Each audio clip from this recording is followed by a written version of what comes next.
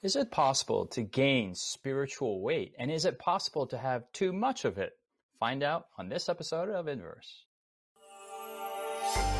Coming to you from Silver Spring, Maryland, welcome to Inverse, a Bible-based conversation on life principles, contemporary issues, and thought-provoking perspectives. Now here's your host, Justin Kim, with Inverse.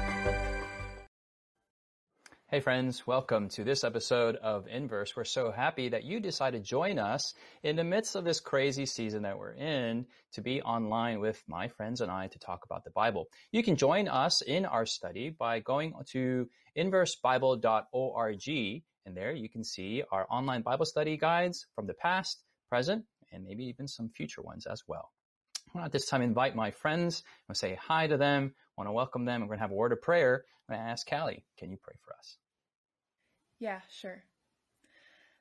Father in heaven, we thank you so much for the privilege it is to study your word together. And as we search its pages, as we read different stories, I ask that you'd open our eyes, that you would show us what you want us to see, and we would see something we can apply even to our days right now. We ask and pray all this in Christ's name. Amen. Amen. Amen. Well, thanks, Callie. We've been in a discussion about the topic of discipleship, and we've covered a lot of things. And at least in the last 2 weeks, we looked at, including this week, 3 elements that we can do practically for our discipleship. We looked at reading and feeding. We looked at air and prayer. And today we're looking at fitness and witness, and just kind of allusion back to my opener. We're going to go to Acts chapter 8, and Sebastien, if you can read, starting from verse 26. Verse 26, please. Absolutely. Acts 8, verse 26. Now an angel of the Lord spoke to Philip, saying, Arise and go toward the south along the road which goes down from Jerusalem to Gaza. This is desert. So he arose and went. And behold, a man of Ethiopia, a eunuch of great authority under Candace the queen of the Ethiopians, who had charge of all her treasury, and had come to Jerusalem to worship, was returning. And sitting in his chariot, he was reading Isaiah the prophet. Then the Spirit said to Philip, Go near and overtake this chariot. So Philip ran to him and heard him reading the prophet Isaiah, and said, Do you understand what you are reading? And he said, How can I, unless someone guides me? And he asked Philip to come up and sit with him. The place in the scripture which he read was this. I'm going to interrupt here, and he reads from Isaiah 53, yeah? So sorry to interrupt. I'm going to maybe skip to verse 34, and I'll read verse 34. The Bible says, So the eunuch answered Philip and said, I ask you, of whom does the prophet say this, of himself or of some other man? Then Philip opened his mouth, and beginning at the scripture, preached Jesus to him. Now they went down the road, and they came to some water, and the eunuch said, See, here is water. What hinders me from being baptized? Then Philip said, If you may believe with all your heart, you may. And he answered and said, I believe that Jesus Christ is the Son of God. So he commanded the chariot to stand still, and both Philip and the eunuch went down into the water, and he baptized him. Now when they came up out of the water, the Spirit of the Lord caught Philip away, so that the eunuch saw him no more, and he went on his way rejoicing. But Philip was found in Azotus, and passing through, he preached in all the cities till he came to Caesarea. This is just an amazing passage. Jonathan, what's going on in this passage? Give us kind of a brief overview in the context for Acts chapter 8. Yes, absolutely. So we see here Philip, who was one of the deacons that is mentioned in chapter 7, actually, who was, heeded the call to go into all the world to preach the gospel. And so he was on his way, and the Holy Spirit guided him to this Ethiopian eunuch to share the gospel with him. And Philip was very much in tune with the Spirit, listening to his voice, and obeyed it, and in turn received an experience that is really amazing. Leading a person to Christ, baptizing, and then going on with the mission. It's really a powerful story in the book of Acts. That's so right. why did we pick this passage in Acts chapter 8? We looked at we're looking at frequency in a sense. We looked at air and prayer. We should be praying without ceasing. We should be breathing without ceasing, because if you stop breathing, you die. We should be eating, and we should be reading the Bible together. Not while we're eating anyway, the frequency, we should be doing it every day. And sometimes there are some elements about chewing and eating and digesting is very similar to studying the word. But we also now are looking at witnessing and fitnessing. And fitnessing is a verb. Fitnessing, and that the is question definitely a word. is, how often should we be working out? How often should we be working out? I'm going to Sebastien, our resident working out guy, who is a former military officer. How often do you work out, and what do you recommend to all of us? Well, for myself, I work out probably about 6 days out of 7, sometimes twice a day, depending on the workout, what it includes. But I would not recommend most people do that. You really want to get your baseline fitness levels together first, make sure your body is functional, and then you want to move to a more aggressive. So you kind of move well, and then you move often. So you load a pattern, you increase the duration or the resistance in that same movement pattern, but you want to make sure that your pattern is fundamentally sound with your own body weight first. So I'd say four times a week and at least 30 minutes continually gives you the optimal results from your workout.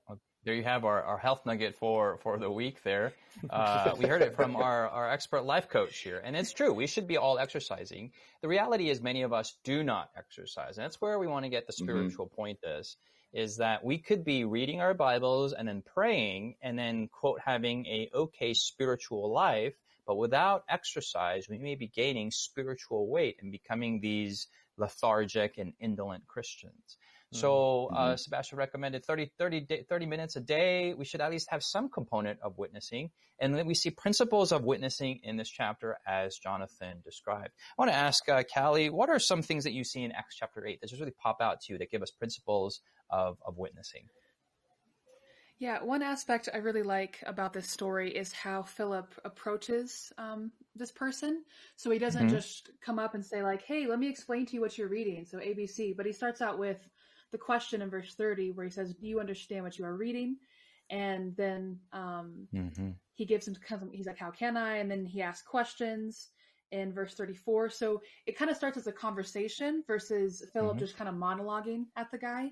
And so I appreciate the conversation aspect and the not, so Philip doesn't come in just saying like, let me just like drop off some information for this person, but he's like, what does he want to know?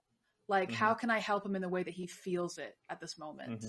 It's a really great point. Passion? And I also think, Justin, the thing I love is in verse 26, the Bible says, now an angel of the Lord spoke to Philip saying, arise and go toward the south along the road which goes down from Jerusalem to Gaza. And this is desert. And so it's interesting to me to notice that the Holy Spirit, when we make ourselves available for witnessing, actually guides us into situations. It's showing us that the Holy Spirit is preparing people for us to reach if we are just willing to make ourselves available. So how many of us are neglecting opportunities to be a part of a miracle of God and of the leading of the Holy Spirit? So we should have a willing heart and submit ourselves to this kind of bird's eye view that God already has, and then just have a conversational dialogue, just a natural part of who you are. Okay, excellent. Exactly. It's really powerful. What Sebastien is saying here, when we make ourselves available to the Spirit, He will guide us. I have yet to experience a time where I ask God for a divine appointment and He doesn't give it to me. Just the other day, I was praying that God will give me an open door to reach my neighbors, somehow connect with them. And sure enough, an opportunity arose where they invited me inside their home for the first time, and we were able to connect on a personal level, which hopefully by God's grace will lead to something deeper in it later on. But another thing that that goes along in verse 26, and kind of Sebastien touched upon it, it says here that the Holy Spirit led him on this road, and then it says this is desert. Sometimes when we ask God to lead us and guide us, He will lead us into places we would not naturally want to go to. I mean, the desert is nice maybe for a brief visit, but you don't want to stay there. But the powerful thing in this story is how the Holy Spirit leads us from the desert to the water of life later on with the baptism. So we got to trust Him in the process. Sometimes things don't look the way we might expect them to look like. But if we trust Him, even a desert place can reveal, a miracle and a powerful experience. I really see the Holy Spirit kind of like a GPS system in the back of Philip's mind, and be like, "Hey, you need to go here to the specific road, and then the speed limit. You can go faster here. Go overtake the chariot, and then coming up ahead is some water. So everything's just planned, and you see the willingness of Philip just to follow the Spirit's leading." sometimes we get into these extremes of witnessing, and I want to ask you all, sometimes we think of witnessing and freaks people out. Sometimes it freaks me out that we think that we need to preach that Jesus is coming to tomorrow, and then the empires are going to fall, and all that, and we got to wear weird clothes and eat weird food and just be weird, and that is witnessing. And then the other extreme is I'm just going to smile. And I'm just going to be a nice person, and people will know Jesus. Like, how do we differentiate? And what does this passage say? What real witnessing is, and to avoid those extremes? Go to Callie. Yeah. The big thing that I see again, just from this example, is that Philip asks a question, assesses where this person is, and then ministers to them in that way. So he had questions about this passage, so Philip explained this passage. I'll give two, hopefully very brief examples. So one time I was studying with a friend, and we were talking about classwork, and just in passing, she said something to the effect of, yeah, well, I guess that's why, God killed my dad, because I wasn't good enough. Like, we're not having a Bible study. But she said that, and so I was like, do you mind if I share something with you? So I took her to the book of Job, and we talked about that. And so that was an opportunity. Now, I could have ignored that and been like, well, I don't agree with that, but we have to study for a test, and this is awkward. Another example was recently I was studying with someone else, completely different program, school, everything. And I could tell that she was really stressed about something else, and she shared that her sister was diagnosed with cancer. And so I talked to her about that and just let her talk. And then at the end, I'm like, do you mind if I pray with you? And she's like, sure. How do you pray? And so, she has no experience with this, but she trusts my heart. And so we pray together, and it brings her to tears. And I praise God for that opportunity. And I tell her that I pray for her and her sister every day, and she's super thankful for that. So I think, those kinds of opportunities where I was listening to what these people were saying, and I didn't say, and by the way, Jesus is coming soon, because that wasn't the time for that. But as I say, the different parts of truth, it can lead to that in those conversations. So I think a big part is the context. I love the question and answer, and the power of listening and then trying to meet their need. Here in Acts chapter 8, he's talking to them and like, hey, are you understanding what you're reading there? Just kind of looking over your shoulder. You're reading Isaiah 53. Do you understand? And the guy's like, I don't. And then so he's meeting that need, whether it's an emotional need or psychological need, social need, or even an intellectual need. We are called to meet the needs and then witness to them afterwards. When we come back, we're going to look at the three elements of the practical elements of discipleship. We're going to look at reading and feeding, air prayer, and fitness witness. So stay with us. Has Inverse been a blessing to you? Do you have questions, comments, or feedback you'd like to leave us? Find us on social media by searching Inverse Bible on Facebook, Twitter, Instagram, or YouTube. While there, join us, like us, heart us, thumbs up us. Our handle again is Inverse Bible, no spaces. Now, back to the discussion. Hey, welcome back. We're looking at the topic of discipleship in Acts chapter 8. And when it comes to witnessing, some people love it. They're like, man, I got to go out there and want to talk to as many people as possible and have that experience and be like Philip. And there's some of us that are like, not for me. That's for like the uber super Christian, not for me. I want to ask my friends on this episode. Let's go to Callie. Like, why should we witness? How does this impact what are the benefits? Are there benefits? And should we even be thinking about benefits? Callie. There's many different benefits and many different reasons why we should be engaged in witnessing. One of them is just because Jesus entrusted to us the ministry of reconciliation. We are ambassadors for Christ himself, as it says in 2 Corinthians. But even if you want to look at it from like a purely selfish perspective, like what is it for me? Although we shouldn't look at that, but you still can in this case, because it's even good for us when we witness. I think I would know maybe like 25% of what I do know if I'd never engaged in witnessing, because people ask me questions and I don't know the answer. And so it forces me to pray more and to study the Bible more rigorously. And if no one had asked me, I could have been like, well, that's a difficult question. I'll know the answer. It doesn't really change anything for me. So like, whatever. And it's easy to skip over things, but it's by feeling, seeing how this person is coming to me and I have a responsibility that helps me step up and just engage with Christ more. So my relationship with Jesus is stronger and more enriched because of witnessing.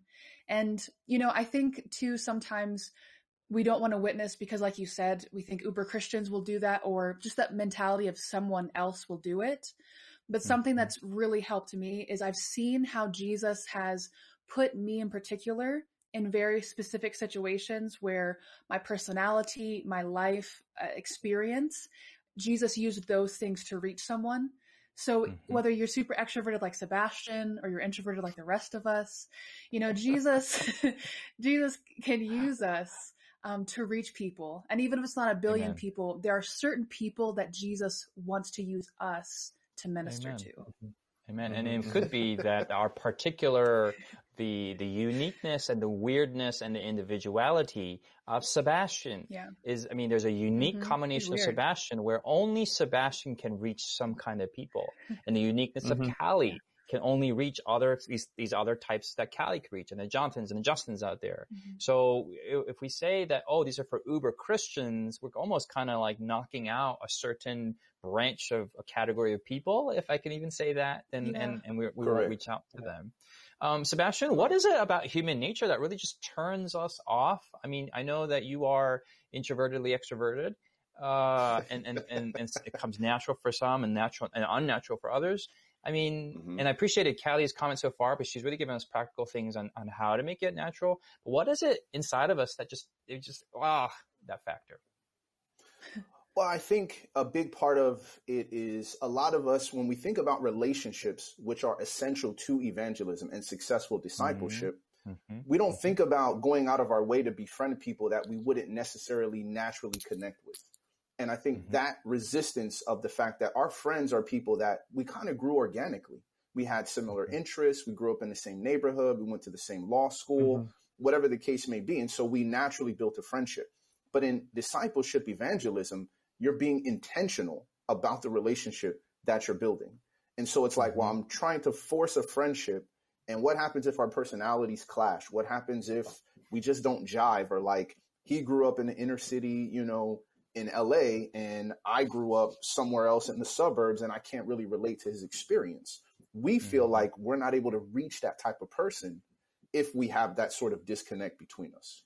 It almost seems like the more of a connection we have with Jesus, it actually enables us to have more connection with other people. That sounds a little cliche, but as the creator of all humanity, the more we connect with him, the more we have connectability with others. And I appreciate that emphasis on connection and friendship and relationships, of which sometimes the discipleship and evangelism kind of disconnects us from people. That's the irony there. Jonathan, what do we do with people who maybe have a loss of motive, or maybe they used to be there but not there, or sometimes we get into, is my motive pure or not? And we get into this psychological thing. Talk about that for a while. Yeah. So I struggled with this at times where I was lacking motivation or genuine compassion for other people wanting to go out there. With my mind, I would understand, yes, they need the gospel. Yes, we need to help. But I wasn't really emotionally invested and thinking, this really needs to happen. And so what really helped me personally was looking at Jesus on the cross. And this sounds cliche, but it is really true. When you ponder upon the sacrifice of Christ for your life, when you realize the agony he went through on the cross, the selfless heart of God, when you see all that in the light of the cross, you realize your own brokenness. You realize what incredible compassion God has for you. And you will see that God sees the whole world through that lens, that God loves everyone to an incredible degree. And if he loves me, that love of him towards me will awaken a love in me for him and for others. That's the one thing. And this is the second point is also found in the passage we were studying. I like how it says in, let's see here, the Holy Spirit was speaking to him in verse 29. It says, the Spirit said to Philip, go near. So the command of the Holy Spirit was to come close to the people. Sometimes we learn compassion by just engaging with people. I remember I was ministering to some people in my church district, and I had no desire. It was a very, ugly, filthy situation I had to walk into with this family. And so I remember going there and I was like, oh, I really don't want to do this. Everything in me, the natural impulses were like, no, you don't want to do this. But once I got close to the people, I saw the hurt and the pain that they were going through. And I remember tears in my eyes because I realized this, Jesus has done so much more for me than I'm doing right here.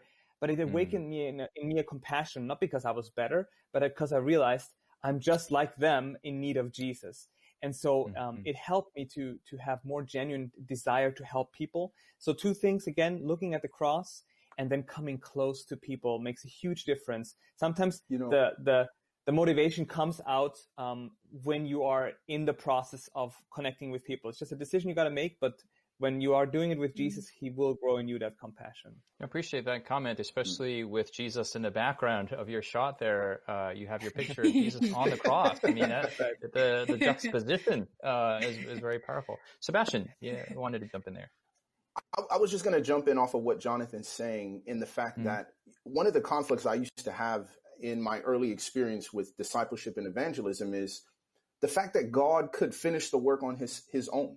Like, why does he need me to do this? Like, at the end of the day, God could just speak one word and finish the gospel, right? Speak to every soul everywhere on the planet Earth, and they would know in their hearts they heard from the Creator, and do you accept or do you not, right? Just put the little two boxes like in kindergarten. Do you like me? Yes or no? And it's like, okay, yes, I like Jesus and I want to follow him. But the truth is, one of my favorite authors wrote a quote that said that God has given us the work of spreading the gospel so that we can develop a character like Christ by doing the work that Jesus did. So the character that Jesus had and the transformation that produced the person that we say defines history and time, BC and AD, and has done more to influence society than any other figure in the history of the world, was produced by the very work of witnessing. And to me, that's what really kind of helped me to really process the fact that, Sebastien, this is about your own transformation.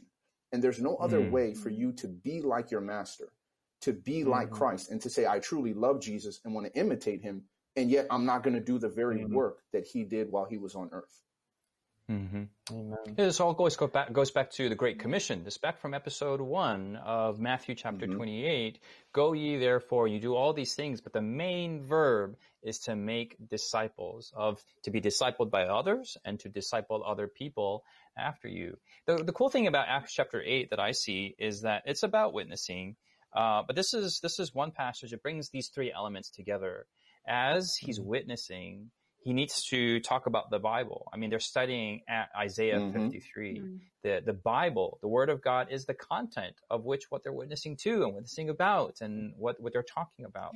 But to get to that appointment, they need the Holy Spirit. And that's really through prayer and through having a deep connection with God and the Holy Spirit. So these three things work together, kind of like when you're working out.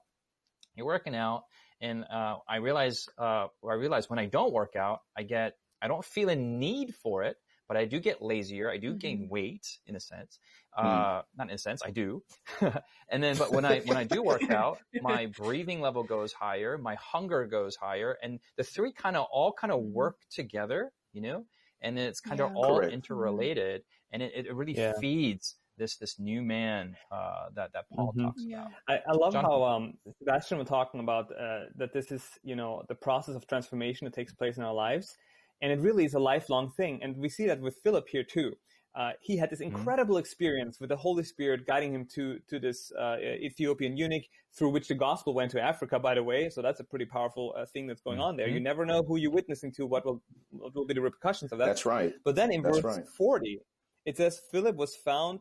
First of all, can we please talk about for a second the fact that the Holy Spirit, teleported Philip here, which is amazing. I want to experience that one. But then verse 40 says, Philip was found at Azotus, and passing through, he preached in all the cities till he came to Caesarea. So he was not just like, you know what, I'm going on this mission trip, great experience, 2 weeks later, I'm done, I've done my service. No, he just continues. He's ongoing. This is his life. God's mission is his life. That's his direction. That's what defines him. Preaching Jesus to the world. It's not a one-time program, a one-time experience. It's an ongoing, lifelong experience through which that transformation that Sebastien talked about takes place in our lives.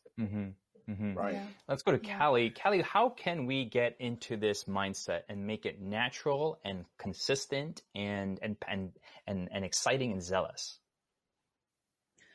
Wow, that's a really intense question. I think really just No pressure, everything no pressure.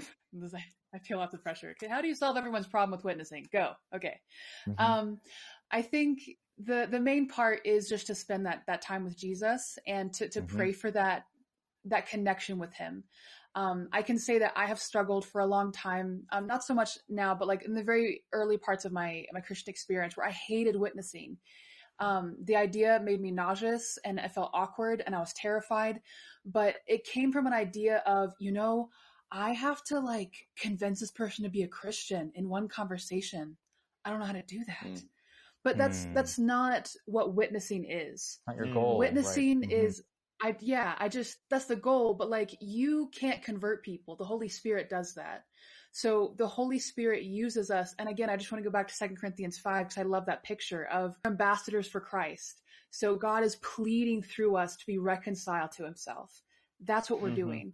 So we share parts of who Jesus is through his word. We pray with people. We answer their questions. And we do also tell them that Jesus is coming again soon. But we take that opportunity to share what we can, whatever the Holy Spirit puts on our heart. I love the Christocentricity of your comment. And that's really what Philip is doing here. He says here, he just, starting from the beginning of scriptures, he preached Jesus to him. That's our plea for all of us and hopefully for all of you. We're going to ask that you continue the conversation. If you go to our social media outlets, you can go to our handle, Inverse Bible, and go to Twitter and Facebook and Instagram. And you can also go to hopetv.org/Inverse to see all the past, present, maybe some future episodes of Inverse. You've been listening to Inverse, a Bible-based conversation with Callie Williams, Israel Ramos, Jonathan Walter, Sebastien Braxton, Siku Dako, and your host, Justin Kim. Inverse is brought to you by the Hope Channel, television that changes lives. For this and more inspiring episodes, visit inverse.hopetv.org. Find us on social media, #InverseBible. Until next time, this is Inverse.